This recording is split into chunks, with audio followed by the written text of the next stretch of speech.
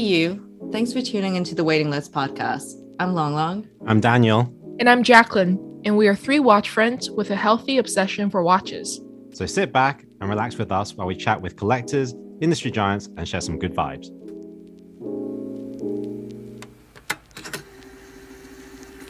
I guess today's guest on the show kind of reminds me how far we've come with the podcast, because he was a guest we had on not right at the start, but kind of like very early in this podcast.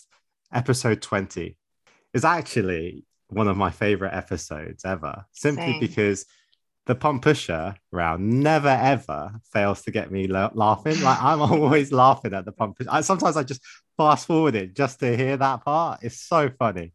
It is, of course, my good friend Austen Chu, who is probably better known in the horological world as Horror Loop.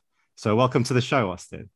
Thank you. Thank you for having me. And before starting, I just would like to congratulate you guys for everything that you've achieved in the past, since me being on the podcast, the, plethora of guests that you guys have had on. It's been amazing. So congratulations, and love what you guys do, and keep killing it, basically.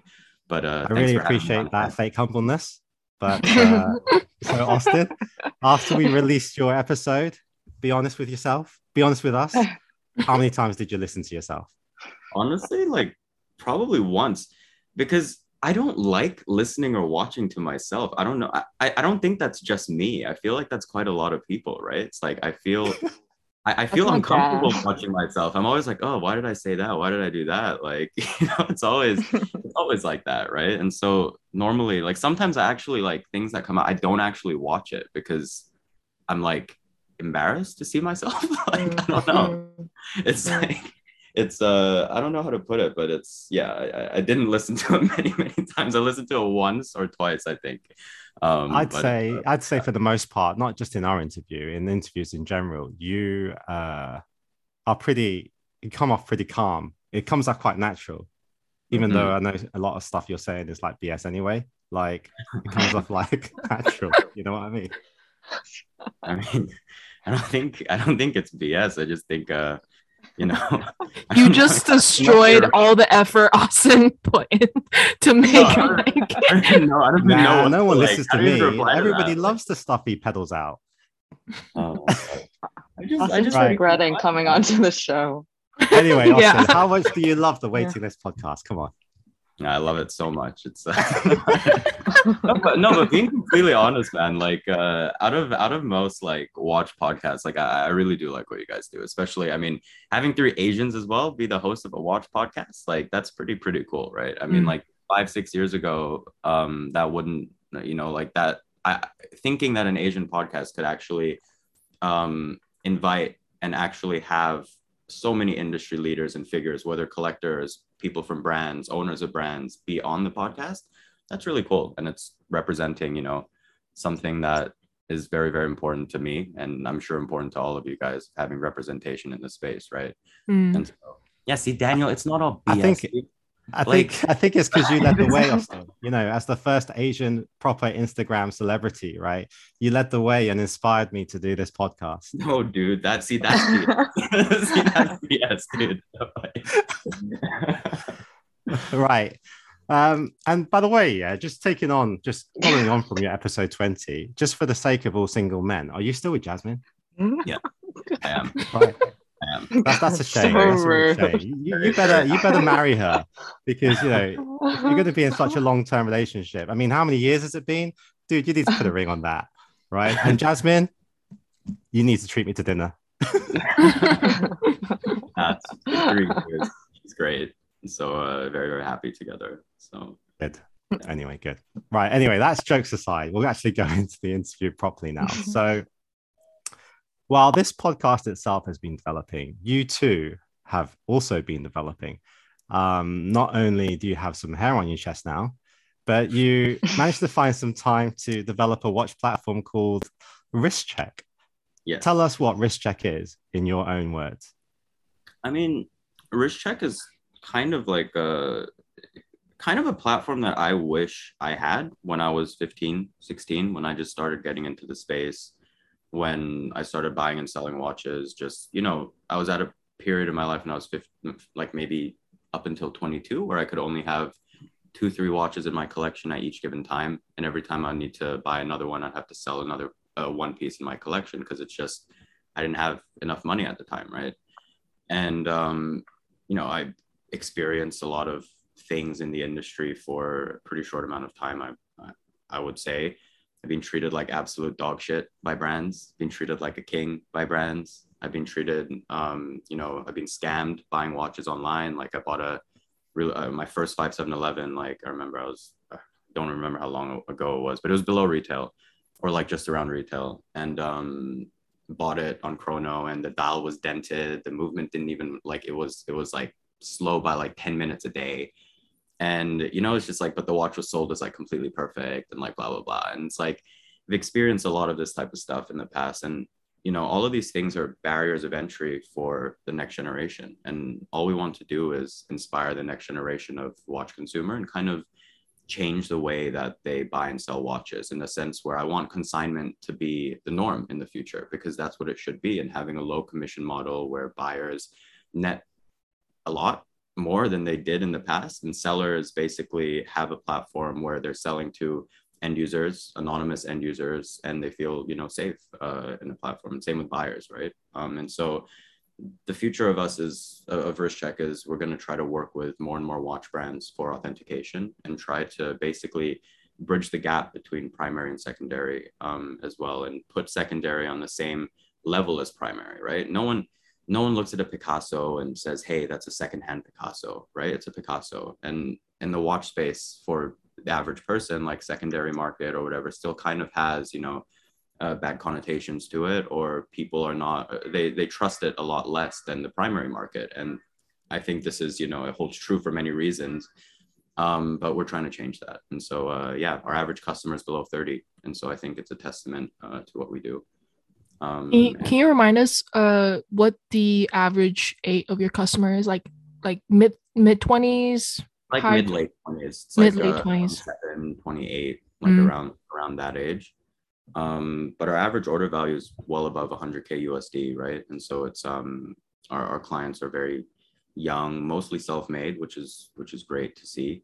They're either professionals or just getting into the watch space. Like our customers are not, we obviously do have a lot of watch nerds, but over 50% of our customers, they're buying their first, second, third watch, and they're buying it from us. And that's what I want to see. I want people to have their first experience to be a good experience, because if I wasn't such a diehard watch nerd, and back in the day when I walked into watch boutiques and stuff, and they wouldn't even give me the time of day because they assumed I couldn't afford anything, experiences like that can really turn someone away from the hobby forever, right? Especially as a young person, because it puts you off it. And unless you're a diehard and you really want to learn, and you really are like, okay, I'm gonna, subject myself to degradation once more and enter the boutique. Like, unless you have that mentality, you're kind of like just not gonna go in anymore. And if there are no proper secondary markets or places or stores, then it also makes it harder for them to actually see and realize these timepieces and actually wear them in person, because that's becoming increasingly hard today, because watch stores are empty. They don't even have models for people to see. And that's something that, again, is a big issue, right? It's like, I remember when I was 15, 16, I would walk into any watch store and every watch would be out, right? And I could at least see and experience, or at least see these watches in the metal, but it's not really a thing anymore. And in the art world, it's different. Like an average person, when you walk into an art store, or an art gallery, you're not, if you're not aware that the gallery is primary or secondary, chances are they look similar, and you get the same service. You get champagne, the gallerist knows their shit, and you learn, right? And it becomes an experience. But in the secondary space in watches, obviously there are people that do that, but it's still the minority in the secondary space. And so that's something that we're trying to change. It's turning watches from less of a commodity and making it more of like a passion, like based, like basically a passion asset, because at the end of the day, it's like you are spending a lot of money on it. And that's kind of what we're trying to do. Basically an intersection of community, marketplace, and editorial. So just so that people have a better idea, because I want to make it really clear for the audience the differentiating points of like your platform with other things that people may have experienced, right? So most people will have heard of like Chrono 24, Yeah. What would you think, like, you Chrono 24 would have existed when you were buying your first 5711. Yeah. What was about that experience you didn't like, and what does Wristcheck do to better that experience? Yeah, I mean, Chrono's great, right? Like it's like the godfather of like everything online, like in the watch space, right? And it's like used as like a price checker, and a lot of people use it. I mean, I use it every day too, basically, right? But with Chrono, I mean, first of all, the prices, as you know, like they're list prices, they're not really transaction prices, and so it's not really that accurate. And also for watches, the other issue is it's not like you see a watch on Chrono and you can buy it. You know, a lot of the watches that they have, they don't even have the stock. It's just a stock image. It's a misrepresentation of actual stock. Whereas like with us, everything you see you can buy. We vet it, and so we give our guarantee that this watch is, you know, completely legit. Whereas with Chrono, especially with private sellers, it's kind of BYOR, like do your own research type thing. And if you do buy something that's messed up, just like I did in the past, like if the person is from a different country and speaks a different language, how are you gonna? It's very hard to have any legal recourse or anything like that without spending a lot of money hiring a lawyer or whatever, right? And with us as well, we have offline experiences and we build communities. I mean, basically, we're throwing an event in 2 days, actually tomorrow, the first one since fifth wave. And basically, we want to create these experiences where we threw an event once, 300 people came. And they were all young people wearing watches, just trying to find other young people that they can speak to and, you know, bond over the hobby. And that's kind of like what we did with Shanghai Watch Gang, like in the beginning, right? Like kind of our idea of like building a community, and we're kind of also taking that for the next gen. And it's more real, right? Our buyers know what sellers net, sellers know what buyers pay, and stuff like that. And so it's a very transparent platform, which I think is very important. But yeah, very different. It's more localized. It's a lot more tailored. It's a lot more, it's curated. And so, yeah, and you get what you pay, you get warranties. And some of our watches are actually, the brands give extended warranties as well. And so we have the brand support for what we do, which is also quite important. So what you're saying is you have more, it's a more of a secure place for either side, either party, where you're protecting, you're taking care of so many other things that you would, well, the onus was on the buyer. Most of the onus is always on the buyer, right? To not get screwed over, and you're taking some of that responsibility back onto yourself. Yeah, and also adding like, you know, holistic services that, you know, like we have insurance, we have collateralization, like we have all of these type of things that, you know, services that I wish I had in when I had my watch. I mean, I remember when I smashed my 5712 bezel in China, I was like, fuck, I wish I had insurance, because then I could just like take it in and the servicing would be free, right? And like just stuff like that, and like collateralization, like back when I could only afford to have 2 or 3 watches in my collection at any given time. You know, when I got a call from an AD, or if I just saw a watch online that I wanted to buy, I would be forced to sell a watch even if I didn't want to sell it. And so at that point, I wish like I could just take the watch to a bank and they can just give me 50% of whatever the watch was worth. And obviously I actually did that in Bank of China, and they told me to gwen. They literally told me to roll away. And and I was really fat at the time, so it probably was more literal. But yeah, so we provide these services that basically I wish I had, right? Because I could afford them monthlies at the time, but I couldn't afford to, like for the new watch, I could afford to pay monthly, which is what collateralization kind of does, but I couldn't afford to buy it outright. And so it's like all these services that I wish I had, basically. Right. Long, please come in. I don't actually have a question, but I just want to comment on, like, as a customer, the kind of experience that you have. If I have to pinpoint something that makes it very different. Okay, so I know the decor, like the way the store is set up, there's a lot of really good points, but the biggest difference is more, so every time I go in, like, obviously I know Kevin, right? Kevin Kuro. But I don't think it's the fact that I know him, but it's the way that when he shows you a piece and you're like, nah, this is not really my thing. He is quite proactive to introduce other pieces to you, which you probably would have not thought about. And then obviously I'm like, no, it's okay. It's so much trouble for you to take it out. But he's like, no, it's fine. You don't have to buy it. Just try it. But then it opens up your mind to explore other references and other shapes and styles and stuff, which I think most of the stores, I mean, I love Watchbox so much and I rave about them, right? But if you go to Watchbox, there's a lot of stuff in the safe, and there's a lot of stuff that I think they seem to be more reluctant to show you unless you ask specifically. But at like Wristcheck, it's more like, it's like going into someone's home and they're just like, no, no, no, try this, try that. And you just feel really like welcome. Oh, Yeah. thank you so much for saying that. Yeah. Thank you for Wristcheck sponsoring this video, this episode. Yes. Yeah.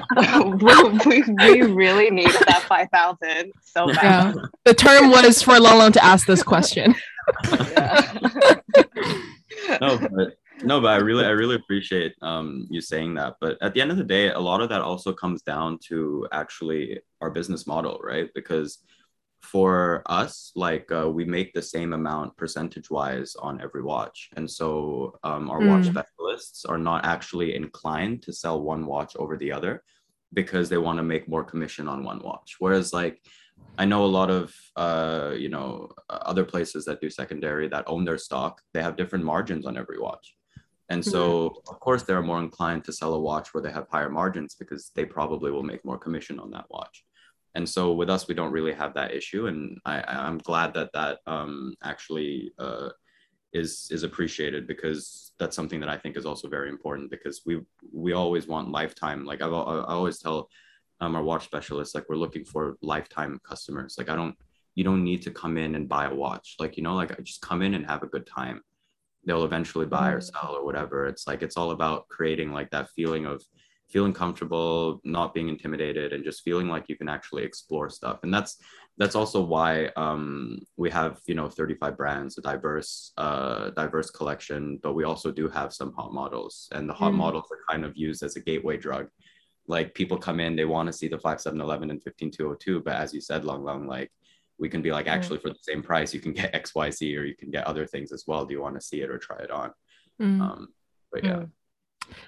I have a question, and I just want to take us back a little bit. You said something earlier that's really interesting and quite relatable to me, but might sound strange, and if it doesn't even maybe it doesn't even make sense to our listeners, which is when you said, when I was first starting off in this hobby, and I would walk into stores and people treat you like shit, right? Because they see a young person walking in, and you might want to see some things from the showcase, and they say, oh, no, like we can't show it to you, or basically just like, turning the back of the hand against you, which, now people see you obviously have this really big and successful like account, and you're somewhat of a like a celebrity within the online watch community,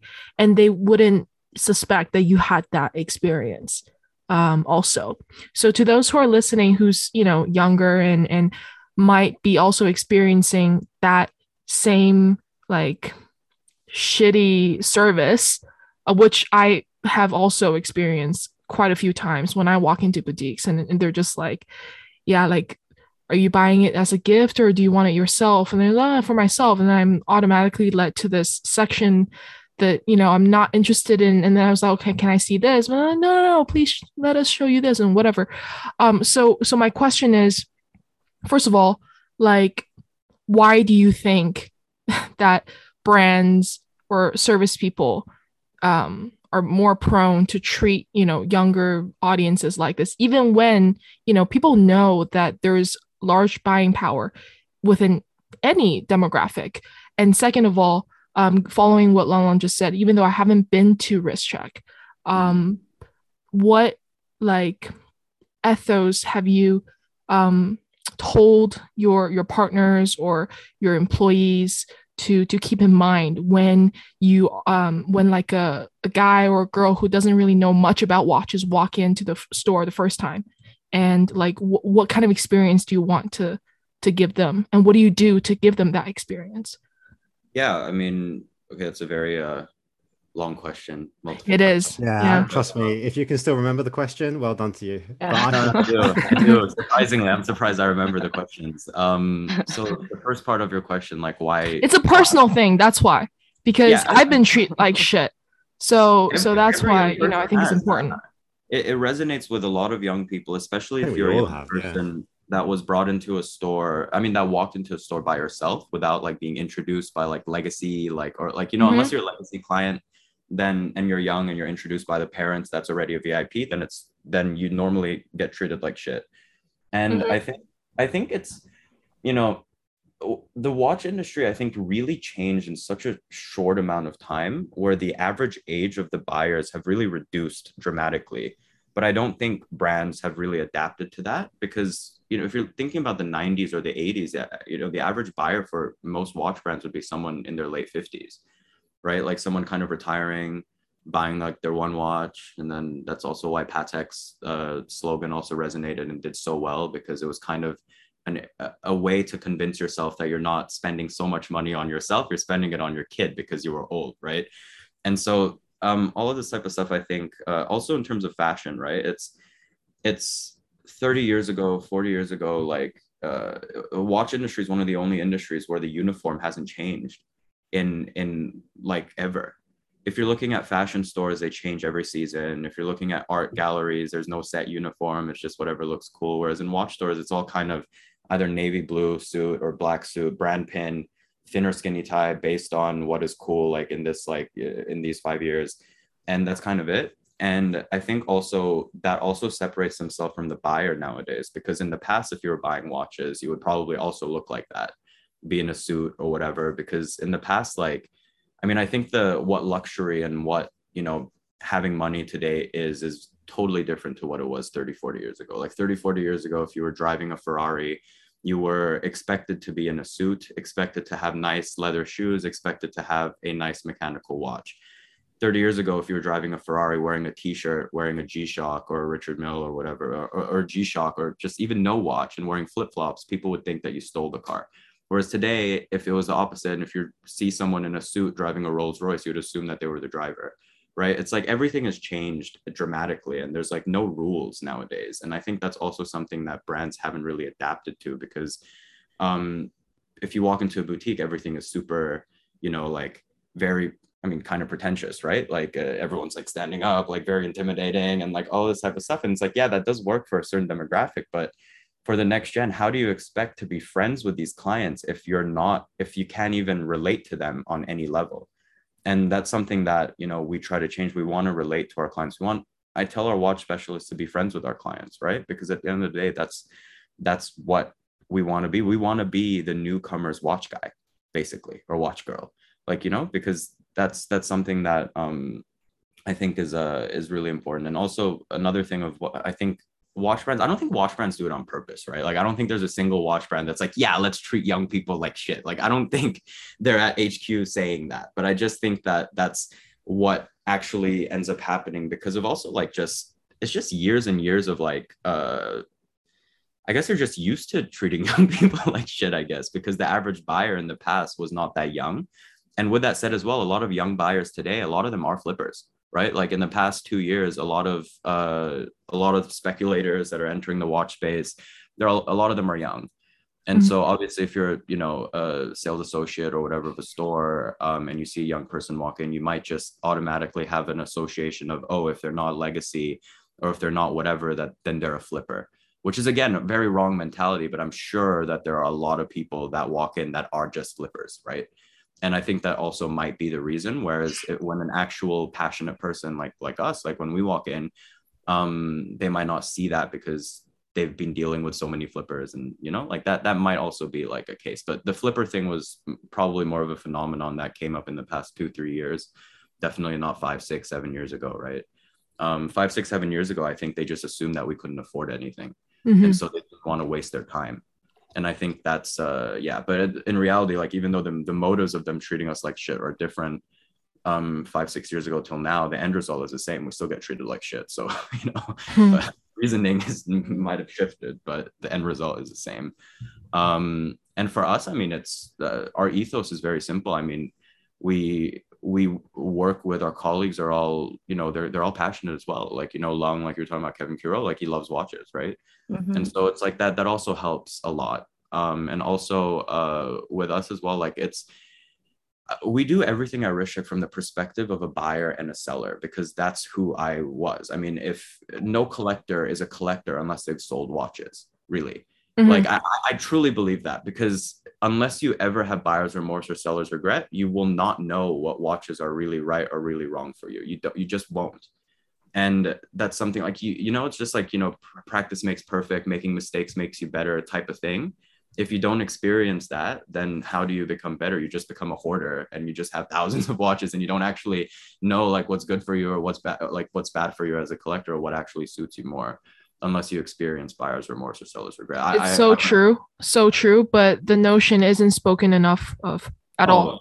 Which is BS, right? It's like what kind of an age are we living in today? There's no young person that I know that wears the exact same thing that they did today than they did 5 years ago. That's just not the case anymore. 5 years ago, my favorite brand was Panerai, right? It's like 7 years ago. Or it's like taste change, and your taste change as well. Like every person's taste change, especially for young people, right? The older you get, your tastes get more, like solidified, and they change less. But for young people, having the notion of, oh, you're buying a watch and you're keeping it for life is actually unhealthy for the industry, actually, as well, because it stops people from being able to buy primary or secondary, because they're not recycling anything, they're just holding it, right?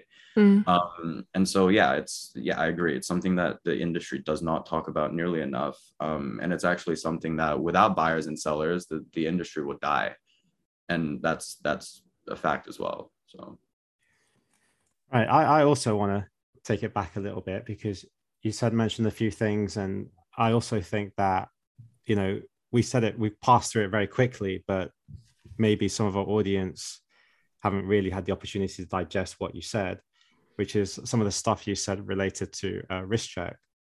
So insurance, obviously we all know what insurance is, but how does, let's say, Wristcheck insurance actually work? Because a lot of people might be listening right now and thinking, do you know what, like, hang on, is my watch insured by my home insurance already, to a certain point? Like, what are the limitations with home insurance, and what kind of things like does your insurance like pay out for? So if I like ding it, and how much would it cost? Like, let's say, so if we like used 5711 as a ballpark thing, what would we be looking at? So if you could just go through that. We could just, so basically for insurance, we're trying to make the insurance process very, very easy for collectors, because in the past, watch insurance, as you mentioned, did exist, but it was quite a hassle, because it normally needed to be bundled with home insurance. And if it normally is bundled with home insurance, they have a lot of rules and regulations that you have to adhere to. And usually for home insurance, your watch is only insured at invoice value. It's not insured at market value, which is also kind of stupid. And so with us, we work with Circles Group, who's underwritten by Lloyd's of London. And so they're specialists in, insuring collectibles and high value goods, basically. And we can sell watch insurance just by itself. So you can insure one watch. It doesn't need to be bundled into home insurance. It's just you're insuring the watch, right? And we give the customers the option to either choose to insure it at market value or at invoice value. And the cost is kind of flexible based on, what information you provide. And so if you're living in a building with 24-hour concierge, there's cameras, you have a big safe, and you tell us like the safe model and all this type of stuff, obviously the premium will go lower and lower, but on average it's about 1% premium. And so it's like, just to put things into perspective, it's like, I know you said 5711, but it's like, if you have a Pepsi and it's like 20 grand US, right? Like it'll literally cost you $200 like a year to insure your watch. It's less than $1 a day. And basically the insurance covers everything. It's from theft to you getting super wasted on a night out and dinging your watch and losing it, also covers that. Or even if you just smash the bezel and break the watch, like the servicing is also covered. And so it's basically like an insurance for everything, right? It's like, and it's global insurance, but so far we can only do it for Singaporean and Hong Kong citizens. And we're looking to expand that more. But yeah. Well, I don't know if you can disclose this yet, but what is kind of like the percentage uptake of people who buy watches at Wristcheck going for like a value-added service such as the insurance? Quite a few, actually, and more so now. Like it's basically, it's something that's still kind of new, right? It's Are like you the not one that's going around holding a machete knife, trying to like, no, just so that you can pump up your insurance business? no. Oh, if anything, that would make it more expensive for clients to insure their watches if I was doing that, and I don't want that. And so Because they were all wearing black, as far as I know. yes, wearing white today actually. So, but no, sorry, what was your question again? Sorry. Like, I'm just picturing a guy holding a machete running around. And lost the question. I can't remember what the question was. Do you guys remember?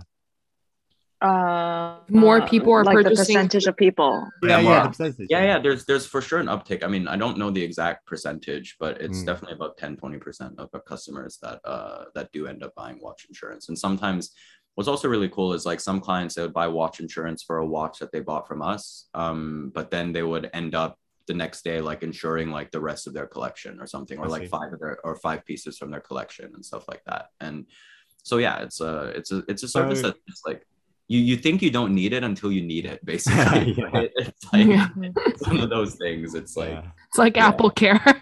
Yeah, exactly. Like you don't need it until you break your phone, right? And you're like, fuck, I should have bought it. Yeah. So basically, you're saying you don't have to buy a Wristcheck to have any watch insured. You can just go there and use your insurance service. But I also have a question, which is when you say market value, right? I assume it's we the give market value at the time of purchase.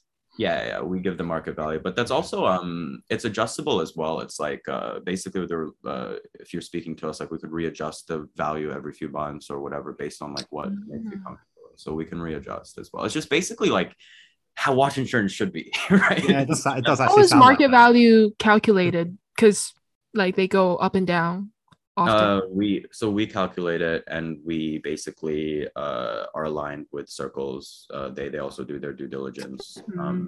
So it's like two-pronged basically. So two parties are basically doing it. But normally so far we haven't had any like so far no one the insurance company hasn't disagreed with our values or market values that we've been suggesting. And our market values are usually based off of transaction value. For the actual watch, it's quite easy because they already paid for it if they bought it with us, right? But if it's a model, people usually insure like models that are above retail. Like that's just like a thing. People don't usually insure watches that are below retail or whatever. And for watches that are above retail, we usually already have transaction numbers or like we've sold one or a few in the past. And so it's quite easy actually to give market values. But obviously in the past 2 months, the market has dipped a lot. And so, like right now, like we're readjusting some rates like for people basically because their prices of their watches went down basically. So another thing you mentioned, right, was the collateralization. Can you again, you did kind of explain it. So let's say I'm a consumer. How do I use that service? Like, when is it appropriate for me to use that service? Yeah, so we're still testing this. We've given out only like about a few million US in loans, like as like a test for collateralization. But it's basically we're working with partners, so it's not our balance sheet. We basically, it's basically like getting an advance when you're selling your watch. It's like in the past, you don't get any money when you sell your watch with us. Like that's a downside of Wristcheck is that you have to wait, right? It's like that's because it's consignment, isn't it? Yeah, because it's consignment, right? And so I'm trying to solve that issue where you can actually get cash up front. And when the watch sells, you get the rest minus interest from the collateralization. And we don't make any money from the interest like Wristcheck. It's all made by our lending partners because we're not a bank and that's not what we do. We're just trying to provide more tools and services for our customers, and you don't have to use it obviously, but it's something that's quite useful. So like if someone's trying to sell $2 million worth of watches and they need $300,000-$400,000 advance, or maybe even if they're selling $2 million of watches and they need $1 million advance, like we can do that basically. And when the watch sells, obviously there's interest on it, but the interest is much lower than any of our competition. It's like 3 times lower than our competition. So And in terms of like offering Wristcheck being a safe place for buyers and sellers to, offload or buy watches, would you say, there is some similarity then to like Collected Man, where they kind of like do a consignment model? Obviously they charge like, with a higher percentage on their 12.5. 12.5. Yeah, I don't know what you charge, Austin. You can like reestablish that when you answer the question. I charge 8. Pretty much similar, because I know you guys like cater to a different demographic of collector, but they kind of like embrace like secondhand almost like it's firsthand. They actually do take on, like firsthand brands as well. So would you say it's similar, or would you still say there's quite a big distance between you two? I mean, I absolutely love what Silas has done with The Collected Man, right? Like, I think what they've done has been incredible. But I think with A Collected Man, the buyers are more seasoned in a sense where, like, I think it's even more, I mean, it's extremely curated, but very, I mean, they have their vibe, right? It's like, if a watch is a Collected Man watch, whereas like A Collected Man doesn't sell the Pepsis or like the Daytona, or like, like they don't sell stuff like that. Whereas with us, it's like we do. And obviously we also sell like the, like, rare stuff. Like we've sold, 8 or 9 world records of watches that we can't really disclose, like super, super important piece unique Pateks, piece unique APs, like piece unique, stuff like that. But yeah, like I think for us, it's like we're trying to be more mass in terms of like we want as many people as possible to enter the space. And so we're trying to offer as diverse of a product offering as possible. From like IWC, Porsche design watches to like, Richard Mille piece uniques, or like, just everything on the spectrum basically. And that's kind of like what we want to do. And also it's more of like a holistic experience as well, like especially if you're in Hong Kong, and hopefully we'll expand into many more markets and also have physical locations in those areas as well, and to be able to build communities. But yeah, it's kind of different. I mean, like, our clients, they walk into our store, they're all wearing Air Jordan 1s, and they're wearing, like snapback caps, and it's that type of customer. What about like a Watchbox? Because Watchbox, you can like get paid straight up. You can just sell your watch to them. They can take it. Plus, they do have a lot, a lot of stock. So they have a lot of selection, which is something you just said. Mm-hmm. How do you see them? Would you say they're a big competitor to you, or do you think they're different? No, I mean, I think they're very different. I mean, again, like Watchbox, I really respect what they've done, right? I mean, they were the original pioneers, I think, in the space of saying like, hey, like we can actually sell watches online, people buy them online, like expensive secondary watches, right? And I just think the business model is inherently very different. I mean, they're more operating on, they own their inventory, and they buy from sellers. But obviously, as soon as you're buying stuff from sellers, the business is incentivized to make as much margin as possible, right? And so being very diplomatic in your answer, like you're very careful with your words, because I know when I had lunch with you, it didn't sound like this. no, I mean, like, no, it's true though. I mean, like, it's different. And so it's there's no reason why multiple business models can't coexist in the same space, because at the end of the day, that's better for customers. You are touching on an interesting point, right? So you have a consignment model. They have basically an inventory model where they're looking to actively buy up a huge amount of stock all the time. What is like, you've obviously gone for the consignment model. Mm-hmm. Is that because of cash restrictions, or do you actually think that is the better model? And if it is, like, why? Oh no, it's I'm convinced that it's a better model. It's scalable. That's it. That's all I need to say. It's scalable. Okay. It's unscalable if you're buying stock. So you think you always run out of cash? You mean? How are you gonna expand to 50 countries? You're gonna raise billions and billions of dollars if you own your stock. But if you don't, and you're consigning, like we have 60 million US of stock, we paid $0 for it, right? And that's kind of like in my opinion, the scalable way, basically. And then yeah.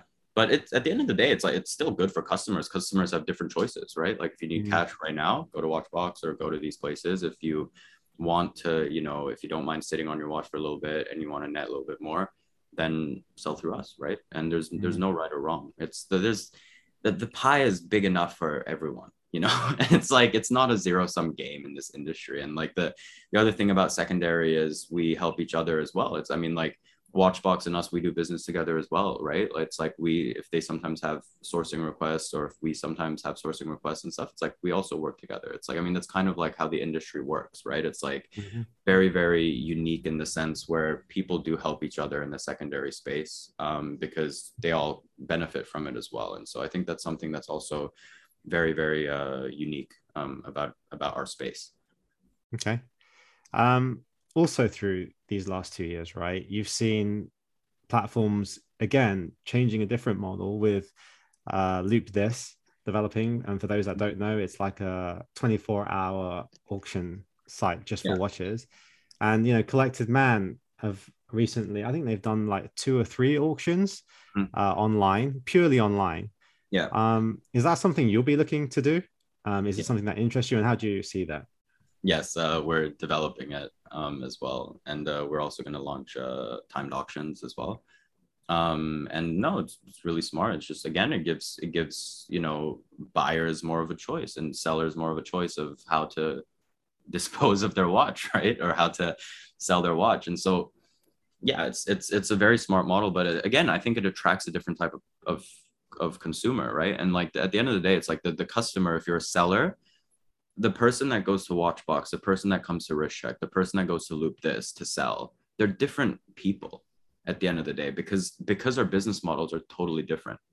It's like the person that comes to us typically isn't someone that needs money like right now, right? Because if you do, then you wouldn't be down with the consignment model, basically, right? And with auctions, a lot of it is a little bit of gambler's mentality, and like, you kind of like, there's no guarantee of like, you're just kind of like hoping it does really well, but you're also guaranteed that it sells very quickly, like within a week or something like that. And so it's like, it's for different kinds of sellers, or of different kinds of sellers. And so at the end of the day, it's like throughout these past few years, I think all of these platforms coming out has only been, the person that's benefited the most is the customer. And so at the end of the day, that's all that matters for us. But yeah, we are launching timed auctions. Okay. To answer your question, but yeah. Well, when do you reckon you're going to launch that? Just out of interest. Probably by the end of the year. Probably. Okay. Yeah. Right. And then something you mentioned earlier as well, which is you work with brands, like for authentication. But what are the way? Like, well, you explain. How do you work with brands? Yeah, I mean, for authentication, for sometimes brands even consign like not smaller, like bigger independent brands, they even consign some watches to us, which is really cool. And we're able to announce them, I think, soon. So not yet, but working with a number of brands, I think 5 to 6 brands that actually are working with us on an official, like, CPO-ish level, which is really exciting. And we also have, maybe in the future, we might also have limited editions coming up. So, okay. Right. What we haven't addressed though, I mean, you've really explained like Wristcheck really well. I think most people listening will have a really good idea of it now. But let's talk about you. Let's talk about like getting this off the ground. How difficult? What was it? What were the most challenging aspects of doing it? And where do you see the upcoming challenges? So basically the question is challenges. Tell me about it. I mean, it's been an extremely challenging journey, and it still is challenging, right? I think it's easy to hate if you haven't done it yourself, or if you just haven't done anything, period, because I've noticed a lot of haters are just second-gen rich people that actually haven't done anything in their lives. And so of course it's very easy to hate, right? If you're that type of person. And so I think it was just hard, man. I mean, this is all new to me at the end of the day. Like doing like a watch business is like, this was all like, it was just purely out of passion, right? And it was hard because it was in the middle of a pandemic. Taking the store in Landmark was like, I remember like sleepless nights forever, basically, because it's like, I've never opened a store before. I didn't know if people would like my concept. I didn't know if people would like the store, like the service, like the experience. And it was just a lot of learning as you go. And also during the store as well, it's like, dude, I didn't know how annoying it was to install HVAC or like, like reinforce the floor for a safe. Like it's like all these things that you don't think about that you're just like forced to learn like as you do it, right? And so it's like a lot of that, because at the end of the day we are a startup, and a lot of our competitors, like they've been doing this for a long time. But that's also why we were able to come up with these models that in the past people didn't really champion, which is like consignment, right? Like the fact that we have over 50 million US of watches consigned to us is a testament to trust, because at the end of the day these are people that are leaving expensive watches with us. And a lot of these people, a lot of our consigners, we've never met them. They're from abroad, or they're from Middle East, America, Europe, all these places that they ship their watches to us to consign. And I mean, I don't know, like hiring is a great challenge as well. Like we just had our team dinner yesterday. It was 19 people.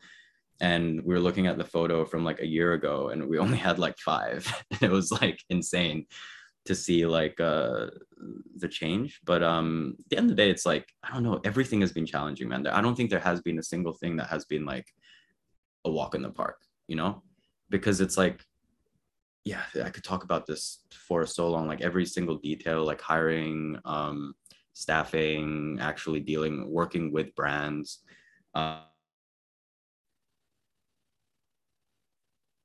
into new markets, growing your team to scale, building our tech. Our tech is really trash right now. It's going to be very good in the future.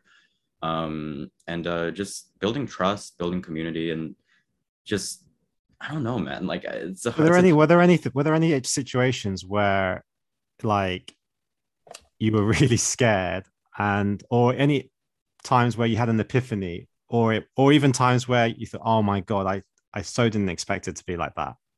Dude, the store, like 2 months, like when the store just started, when we just started that thing, it was just, the learning curve was insane.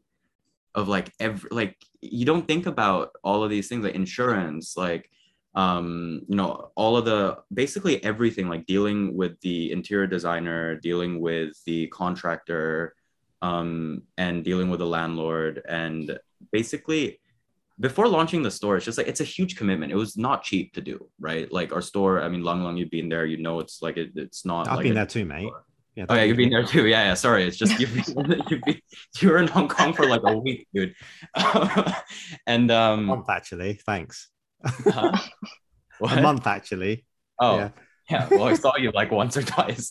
I saw you like 3 times. But yeah. Anyways, and so I just think like it's.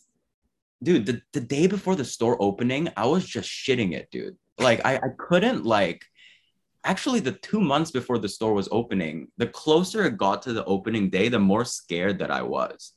And the more your toilet was your best friend. No, I couldn't sleep, like just at night. Like there was periods of like a long time where I was getting like 2-3 hours of sleep a night, right? Because I was just worrying about like so much shit, right? It's probably why I aged so fucking much. But yeah, it's been tough, man. I mean, like, because people don't think about, once you open a store, dude, you have to keep it open. Like, it's open every day, dude. Yeah, no like, shit. Like, but people don't think about that. When you're building the store, actually, your finish line in your mind mentally is getting it open. You don't even think about, like, what I mean? Like, that's the thing in your mind. Whereas, like, and then the day before the store opening, it's like, oh shit, we actually have to be open every day for like ever, basically. And that's really scary, because I've never done a store, and it's about getting the service, the right protocols, and it's like just learning curves of like, stock take, inventory, and like all this type of stuff. Like you see a watch store during the day and you're like, oh yeah, all these watches are laid out. Every single day, all those watches have to be taken away, put in a safe, kept properly, and then every morning really early you have to take them all out, place them all out. And it's just like, it's just operationally, it was just something that obviously you don't think about unless you've A, done it, or B, you don't think about unless A, you've done it, or B, you're forced to learn. And so, because you experience it. And so like, in terms of the store, like that's a very different thing that you have compared to like Watchbox in Hong Kong, because they're in like on the 14th floor, pretty discreet, somewhere in an office. I think it's mainly an office building. You're on like in Landmark, and Collected Man actively doesn't even tell where their office is. So do you think the store gives you, what value add does it give you? Oh, I mean, tons, I think. I mean, being, at least to my knowledge, the first pre-owned store in Hong Kong history to actually open in a nice mall in the watch capital of the world, I think that speaks volumes, right? I mean, the landlords are not stupid. They did their DD as well. They called brands. They called people, obviously, because Hong Kong, as you know, is the world's capital. I mean, commercial capital for watches, objectively per capita by far, even today, right? Like, it's, if you're looking at it by population, Hong Kong outstrips everyone by miles and miles and miles. And basically, the fact that all these secondary stores, it's not like they don't want to open in malls. It's malls that don't let them open because it doesn't look good in their brand mix. Whereas with us, like, we brought something very different. No one leaves our store pissed, or at least I hope they don't. And if they do, then, you know, DM me and we'll make it right. But Queue a lot of DMs now. But basically, like, for us, it's like we're not hiding anything. We're transparent. Buyers know what sellers net, sellers know what buyers pay. You know what you're signing up for when you come here. We have a few brands' blessings, and you know, our landlord did their due diligence and they loved our concept, our store space. They actually saw that, hey, we're willing to invest in an experience, which in the past, in the secondary space, people haven't really invested in an experience. And in my opinion, it's like, I want secondary watches to be kind of similar to the art space, in the sense where if there's a secondary art gallery and a primary art gallery, and you walk in as a regular person who doesn't know much about art, you're not going to know if this gallery is secondary or primary, because they're done at the same level. The gallerist is just as knowledgeable in the secondary gallery as they are in the primary gallery. You get champagne, you get water, you get all this type of stuff. But obviously the secondary gallery is more expensive. Why the fuck wasn't it done like this before in the past, right? Like in the past 2 years. Like, I just thought that was crazy. The person paying 150 grand US, or I mean now less, but like for a 5711 steel in the past was getting treated infinitely worse than the person who paid 25K at retail and got treated like a king or a queen. That doesn't make sense to me. And so that's you know, like, why the stores, basically. Okay. And like, no, that's a great answer. Thank you. And coming up towards the end of the interview, like, what you kind of did tell a little bit, but could you give us a bit more on what is the future of Wristcheck? What can we expect in the next, let's say, give you a year? Yeah, I mean, things change quickly.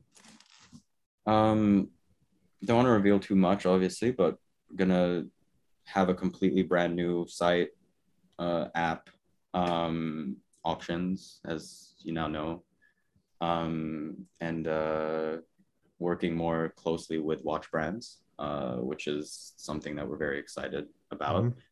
And we're potentially opening more locations in the next year. So in the next year, we should have more wrist checks, basically focusing on Asia.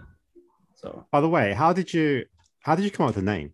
I was on a plane. I think I was drunk, brainstorming, and it was the first name that I thought of, actually. And thought of like 30 names, and like at the end of it, I was just like, actually, the first name is the best one.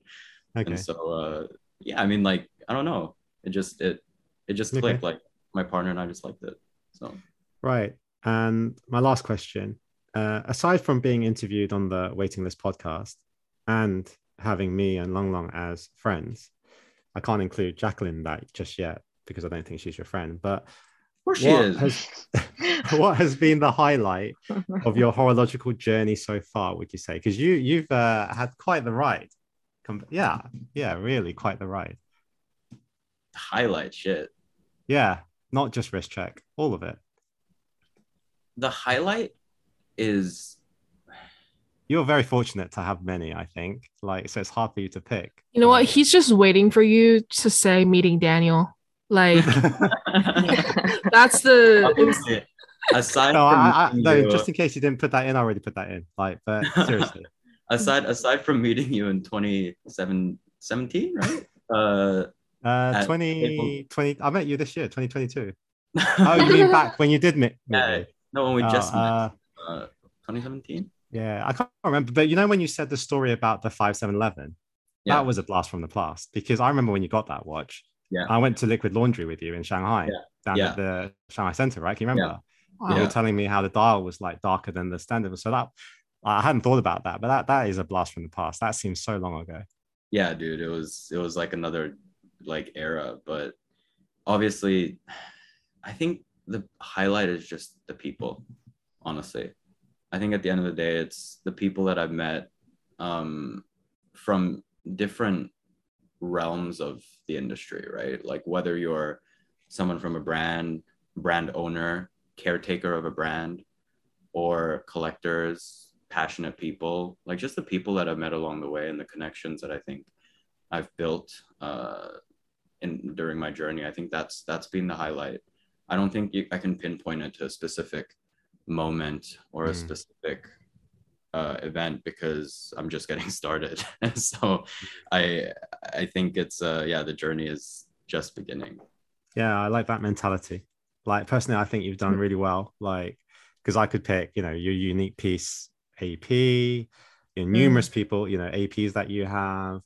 You've had a lot of Patek. You've actually had many of these pieces. Your Instagram, Doing the China edition. Yeah, doing the China. Yeah, exactly. That was a highlight for sure. For sure. So like that's featuring Hodinkee, Revolution, all of these little milestones. They're all at the time. I remember how we all felt. Do you remember like how we all felt about just entering and just dipping our toes and feeling the way we felt, right? It's crazy, man. Like if you really think about it, like when we were in Shanghai, like when we were just like eating, I still remember when we met like at table number 1, we're eating I ordered like a Benedict, I think. It's crazy to see that like we've all come so far in like such a short amount of time, I guess. For those that don't know, actually, like me and Austen met, like he was like literally the first watch guy. We had like a meet talking about watches. Specifically, it was about watches like I ever had in Shanghai, and theoretically maybe ever. And again, I knew this guy right from the start, and so I've been able to almost have a front seat view of how he's developed. So feel quite fortunate about that. But yeah, me and him actually go back quite a bit. Yeah. No, but sure. Anyway, that was the last question. And it's it's almost a shame that we have to like go on to the next round. But yeah, we'll now go on to the reverso round. So have you got your questions lined up for us? Yes, I think I want to change them though, like last minute. Okay. Go for it. Actually, okay, Daniel. So for you, kind of gonna pull the Uno reverse card on you and basically ask a similar question of like, how about for you, right? I mean, like you've also had a crazy journey as well. I mean, Shanghai Watch Gang, Shanghai Watch Festival as well. Like that must have been a crazy experience. I mean, I forgot about that. Yeah. What was your highlight? I mean, and you can't say the same thing that I did. I can't. Well, actually, a lot of what you said did resonate, because as you kind of just heard, I kind of just forgot about Shanghai Watch Festival because you keep moving forward, right? I know it sounds so cliche to say that, but if you did kind of reminisce about the stuff that you did achieve and think that, then you, in a way, you kind of do inhibit your progress, right? And a lot of it is just keep moving forward and trying new things. And not to say that experience isn't vital. It is, because it then transports you and catapults you to the next thing. But at the times, Shanghai Watch Festival was, especially the first one, was something that I never thought something like this I could have done and pulled off. I actually think this podcast is a great highlight as well. Like I love doing it. I love the people I get to do it with. I love the guests that we have on. So again, that's kind of related to the people. I'm excited, in the next year or so, stuff I've been working on, like seeing it come to fruition, and I think that will be the next highlight. But you just have to constantly work on the next thing, right? Because when you say highlight, obviously you think exciting, and the next thing is always the most exciting thing, because if it's been done, it's not exciting anymore. Mhm. So yeah, I think those things. I think at the beginning, you know, something like something as small as this, like meeting you, yeah, showing me your like open work perpetual calendar AP and stainless steel, right? Yeah. To meet collectors where to start Shanghai Watch Gang, to start seeing watches that you had only seen in a book or a magazine, and actually meet the people that own them. That for me was a big thing. Like I loved that, right? Yeah. But like you and me now, you've kind of, you know what I mean? Like you do it enough times, Yeah. you know, it kind of loses its flavor, right? And then you have to go on for the next thing, and then you start affiliating with brands because you start looking for that feeling. It's that feeling you're looking for. Yeah. And then you get that, and then you just keep moving forward. So yeah, kind of similar to you, but different pathway, I think. Mm-hmm. No, great answer. So I guess I'll ask Jack next, because on my Zoom it's Daniel, Jack, and then Lung Lung. Not in any particular order. But so for Jack, I mean, you're very young as well. Like, you know, you're next gen collector. How do you see the next 10 years basically for our generation in terms of like collecting trends? Like, do you think it will still be more steel sports watches and like sports watch type stuff, or is it gonna go more into, you know, refined tastes? Like, and also another question, do you see people your age basically getting into the hobby or finding a fascination for watches that they previously did not have? I don't know if I'm like qualified to answer for the mass. You have such a yeah, what crazy insane collection. Are you kidding me? Yeah. No, I can only answer for myself because like taste is so different. I've never really been into steel sports watches. Mm-hmm. I've never been one to like understand the craze and the hype around it. So like it didn't bother me, but the only thing that bothered me was like how like it just wasn't accessible to people who actually wanted it, right? Like you mentioned earlier, over the past couple of years, young people a lot of them are now flippers, and it just wasn't the case before. So I'm kind of happy that there was this like price correction in the current market, but who knows where it's going to go. I think personally, in the next 10 years, just from the very limited experience and what I see online and from people I talk with, I definitely see a refinement of taste and like a honing down of people just going into vintage more, because like even if you look at the market with the recent auction results, right? Yeah, there's a huge dip, well, not huge, but decent sized dip in the modern pieces, but vintage pieces are just still as strong as they were before, and even if not even stronger. So I think, you know, sooner or later people are going to understand that I don't want to say value, but the maybe value proposition of buying vintage pieces versus currently manufactured collectibles. Because back then, the pieces that we're now considering vintage, they weren't manufactured as collectibles. You just needed one, and they're not being made anymore. Whereas now people are looking into the past, seeing what, you know, is working, and then manufacturing that as manufactured collectibles. So I see huge value, inherent value within just getting the original thing or finding little quirks and tweaks within the pieces that people might not be realizing. Second question, I think, and this is, you can argue it both ways. Younger generation are, I still think that, you know, our group, if you go really, really deep, is still a very small percentage of the you know, age population, right? I think most people who are into watches, like we're talking, you know, people who aren't buying what's the watch that Gen Z people want to buy? I actually don't know. Like, what's the brand that people actually are buying the most?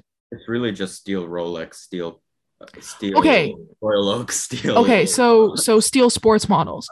I see there being a big, well, again, from my limited, like what I see, people getting more interested in even two-tone watches now, right? Which just wasn't popular a few years ago, but I now see a lot of people looking and wearing two-tone watches. Maybe there's this romantic feeling of looking into the past and kind of like a vintage inspired look from a fashion perspective, which isn't a bad thing, but a lot of people are looking at watches as accessories, whereas, us or like the small group of us are more geeky and nerdy about the technical aspect.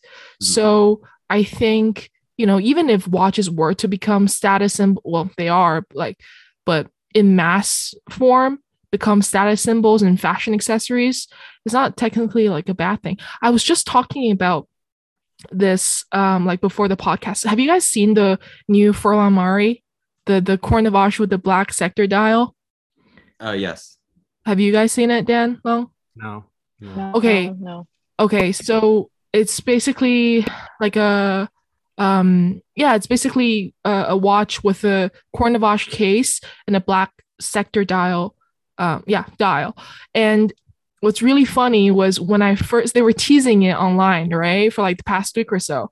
So I was really curious what dial design they were going to come up with, because obviously, the previous one was very much in homage to the 1463, which, is Patek. So I was curious, from the Cornevage case, are they going to do like an homage or a tribute to a Vacheron timepiece? So when I first saw the dial, and I immediately screenshot it and sent it to my friend who owns a Patek 96 with the exact same dial layout.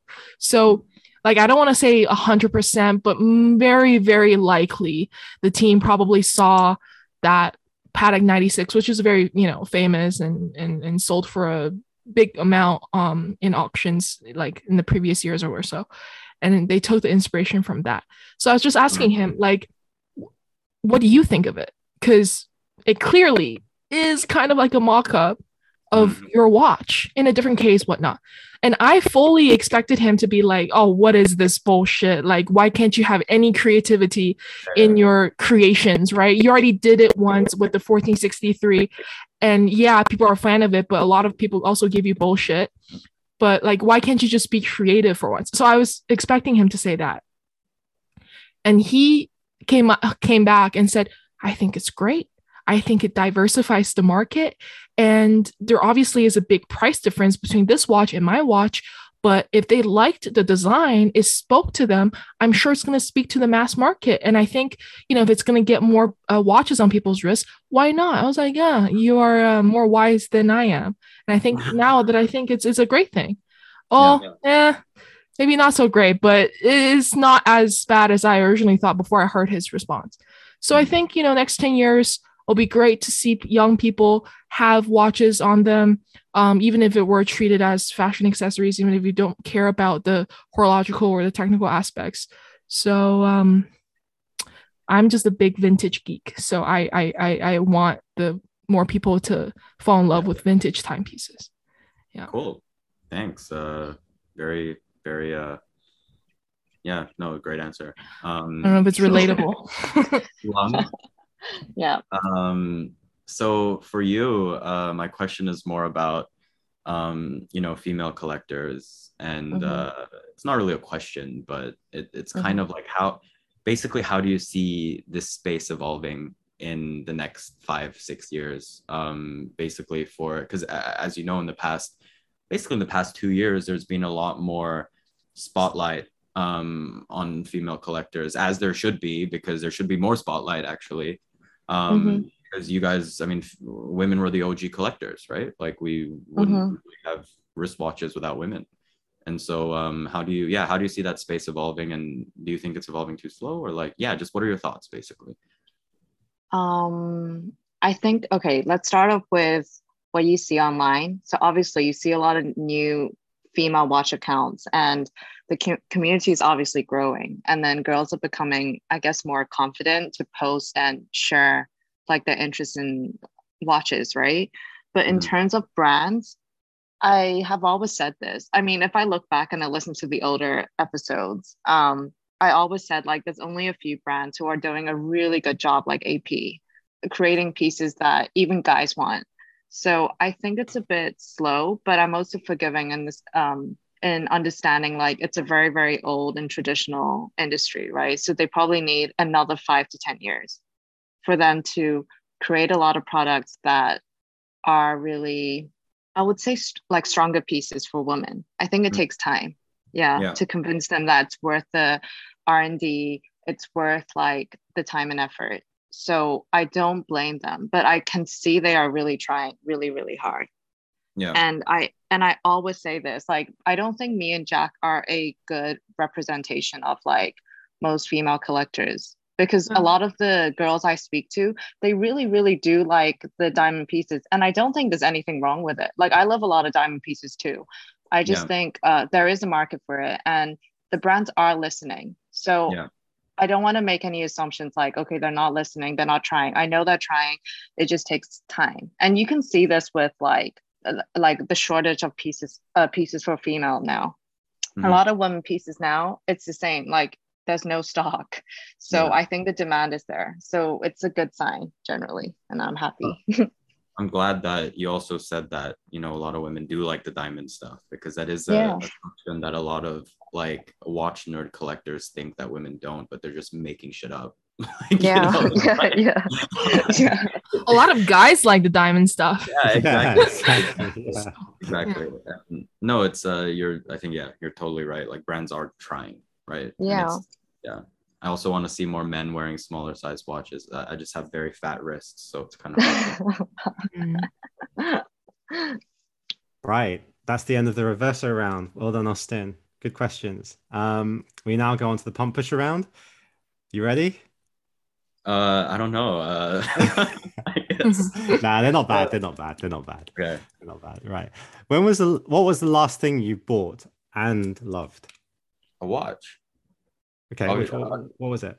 Which watch? I guess the salmon dial perpetual calendar Royal Oak in titanium. It's a watch that I didn't expect to love so much in the flesh, but I basically wore it for like 3-4 weeks straight, and I like couldn't take it off my wrist. It's just that shade of salmon is just so good. But I haven't felt that way about a watch in a while, actually. So that was a quite. What did you change it out for in the end? No, I didn't change it out for anything. Like, I just. Oh. Yeah. Okay. Like, I just. I mean, it was basically I brought two APs to Europe. It was the black ceramic open work, like the 15416E and this, and I wore the salmon dial infinitely more than the black ceramic double balance wheel, which was something I was not expecting. I wore the black ceramic on the planes because can't scratch anything or whatever, but that's about it. And so, okay. And what was the last item of clothing you bought? I think I don't know, probably in Europe, like I bought like item of clothing. I don't actually buy that many clothes, because like for me, like as I'm sure you know, like I have like 30 black t-shirts from like different brands, and they all kind of look the same, and I have like 30 black pairs of pants that kind of look the same, and like kind of it. It must be very easy to buy for. Yeah. I guess a hat. I bought a hat from Hermes, like, you know, like in Switzerland, like like a hat. Okay. Because my hair is, I mean, I'm half Jewish, right? Your hair does like, this wild thing, man. It's got a life of its own. Yeah, it's annoying. Right, next one. Is your life just watches and watches, or are you developing any other hobbies, or have any other interests that you enjoy? I mean, now that watches are my life, like professionally, it's become watches and watches and watches. Like, it really just isn't much more than watches. But obviously, like, in the past few years, I've started appreciating art a lot more, and, you know, stuff like that. But at the end of the day, it's like, in my opinion, I think hobbies come and go for me for a lot of like non-watch related hobbies. I think watches are just the only constant in my life. Whereas like everything else, like, I went through a period where I loved cufflinks. I went through a period where I loved whiskey, collecting whiskey. I went through a period where I loved other stuff, but like I don't give a shit about any of that anymore. I just still only care about watches, right? And so I just think it will just always be like that. But right now it's, I guess, a little bit of art, but I'm not really actively buying that much. I'm just appreciating and learning.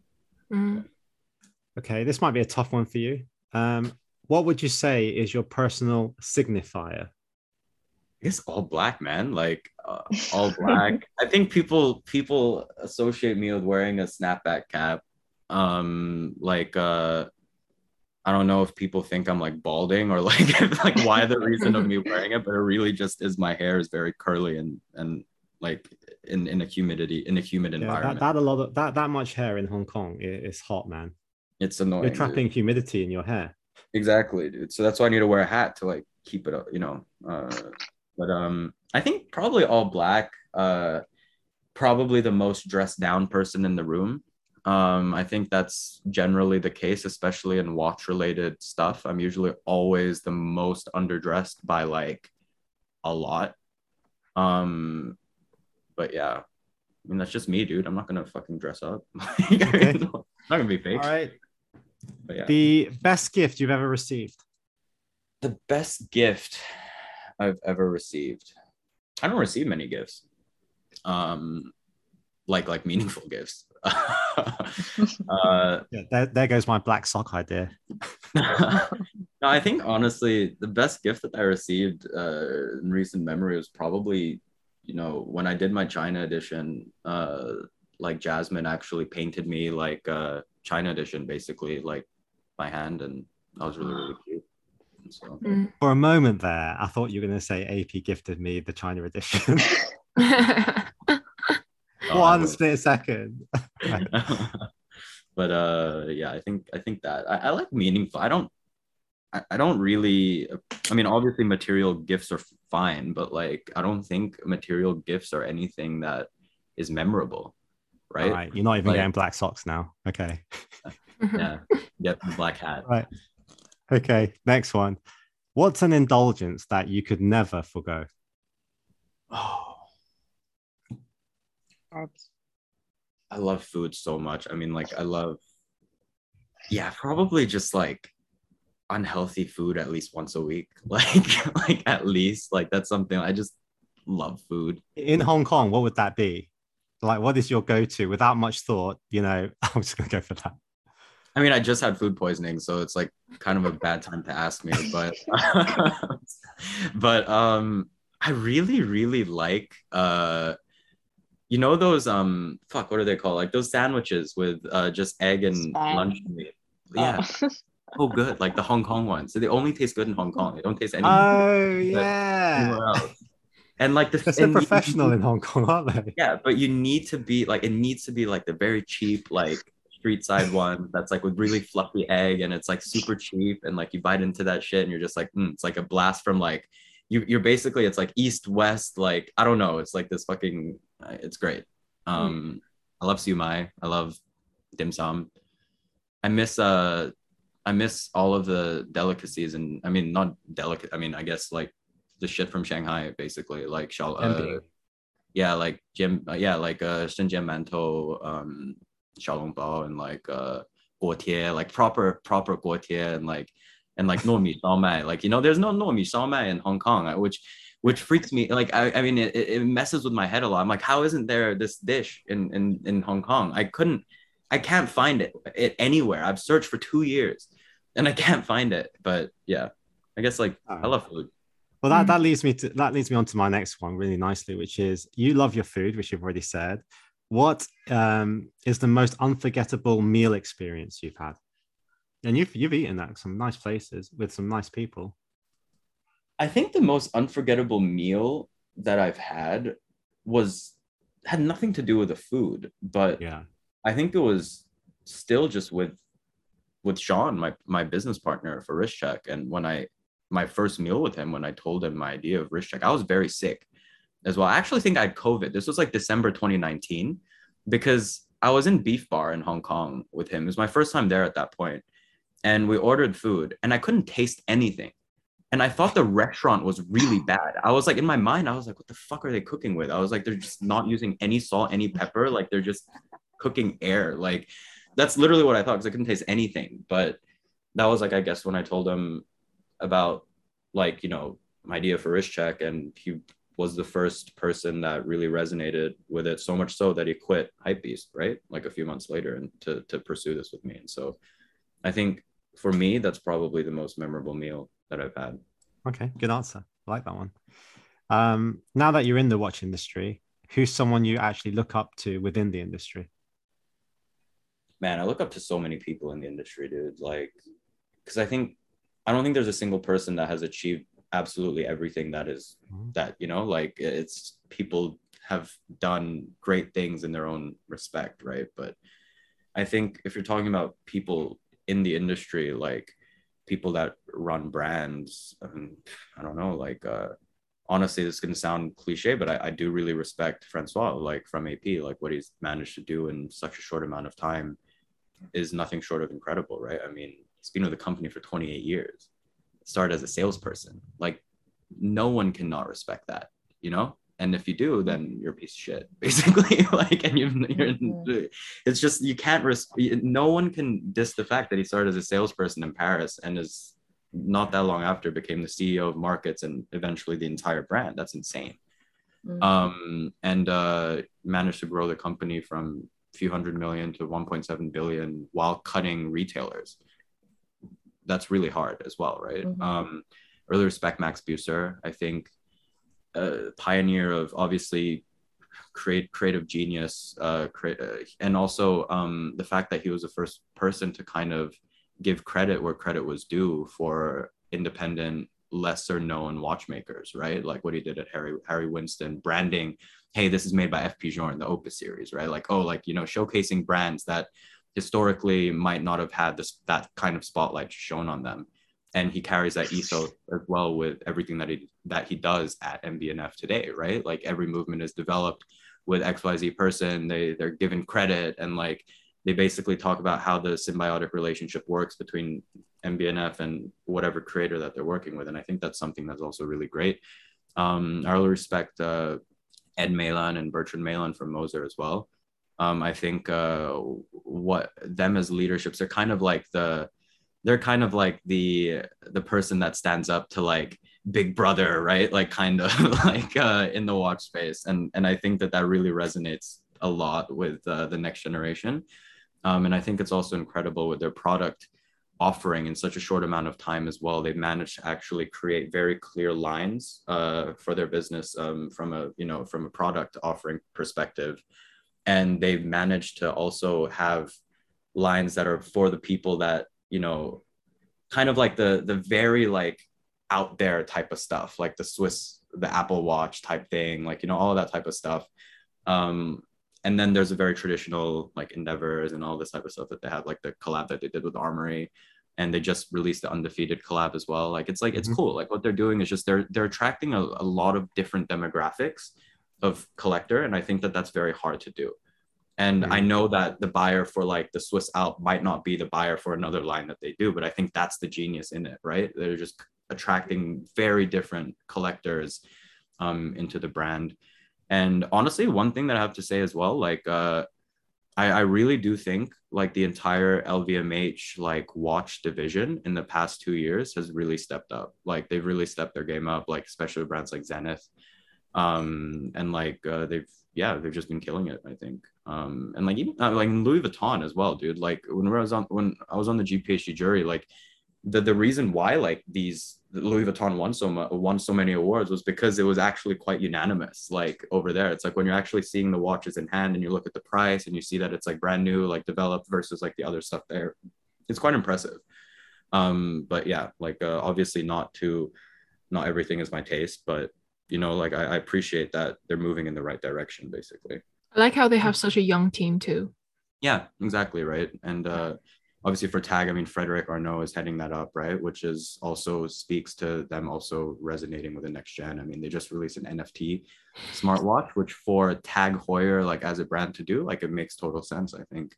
And it's actually quite innovative. We got like a tick, like it's, you know, like it basically speaks to another, again, a completely different crowd of people, which is very smart.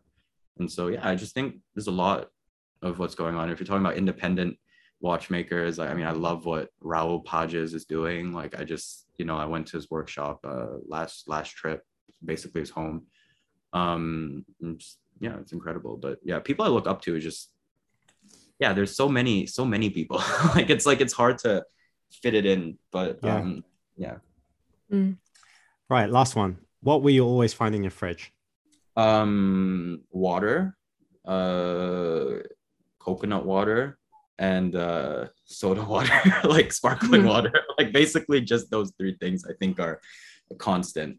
But if I wasn't living with Jasmine, it would probably just be those three things forever, like in my fridge. But yeah, basically those three things. Right. Well, Austen, that brings the episode to conclusion. If you wanted to hear more about Austen's life story, it is actually what we covered in episode 20. And you can actually go back and listen to that. To this day, I think that content is pretty unique and personal. I don't think I've read it or heard it anywhere else. And it's definitely worth a listen. Yeah, I haven't. I opened up completely in that episode, which is cool. Yeah. Okay. And thank you to you, Austen, for coming onto the show. How did you find it the second time round? Great. No, got to do it a third time. Yes, we will do you again soon. Can't wait. Yeah, because you're coming for round 2. Yeah. In a couple of months' time. Yeah, and we're going to go into like how you got that fake chin of yours and how you've graduated from wearing all black to wait. Still on weight. It's not even like it's not even sharp anymore. But yeah, you'd make a great like Gillette kind of advertisement. The way you just did that and how you do that thing with your chin and the mirror. You're clearly a very expert. You see your hand going around it like yeah. Oh my god. No, all right, jokes aside, you know I love you, and I'm sure the audience can tell how close we are. Thanks to everyone for checking in on this latest episode of the podcast. That was Horror Loop. Over and out. Bye. Bye. As always, thank you for listening to the Waiting List podcast. We hope you've enjoyed it as much as we have. And if you have any questions, comments, or feedback, feel free to reach out to us at the Waiting List Podcast on Instagram or via our private accounts. We'll see you on the next one. Bye. Bye.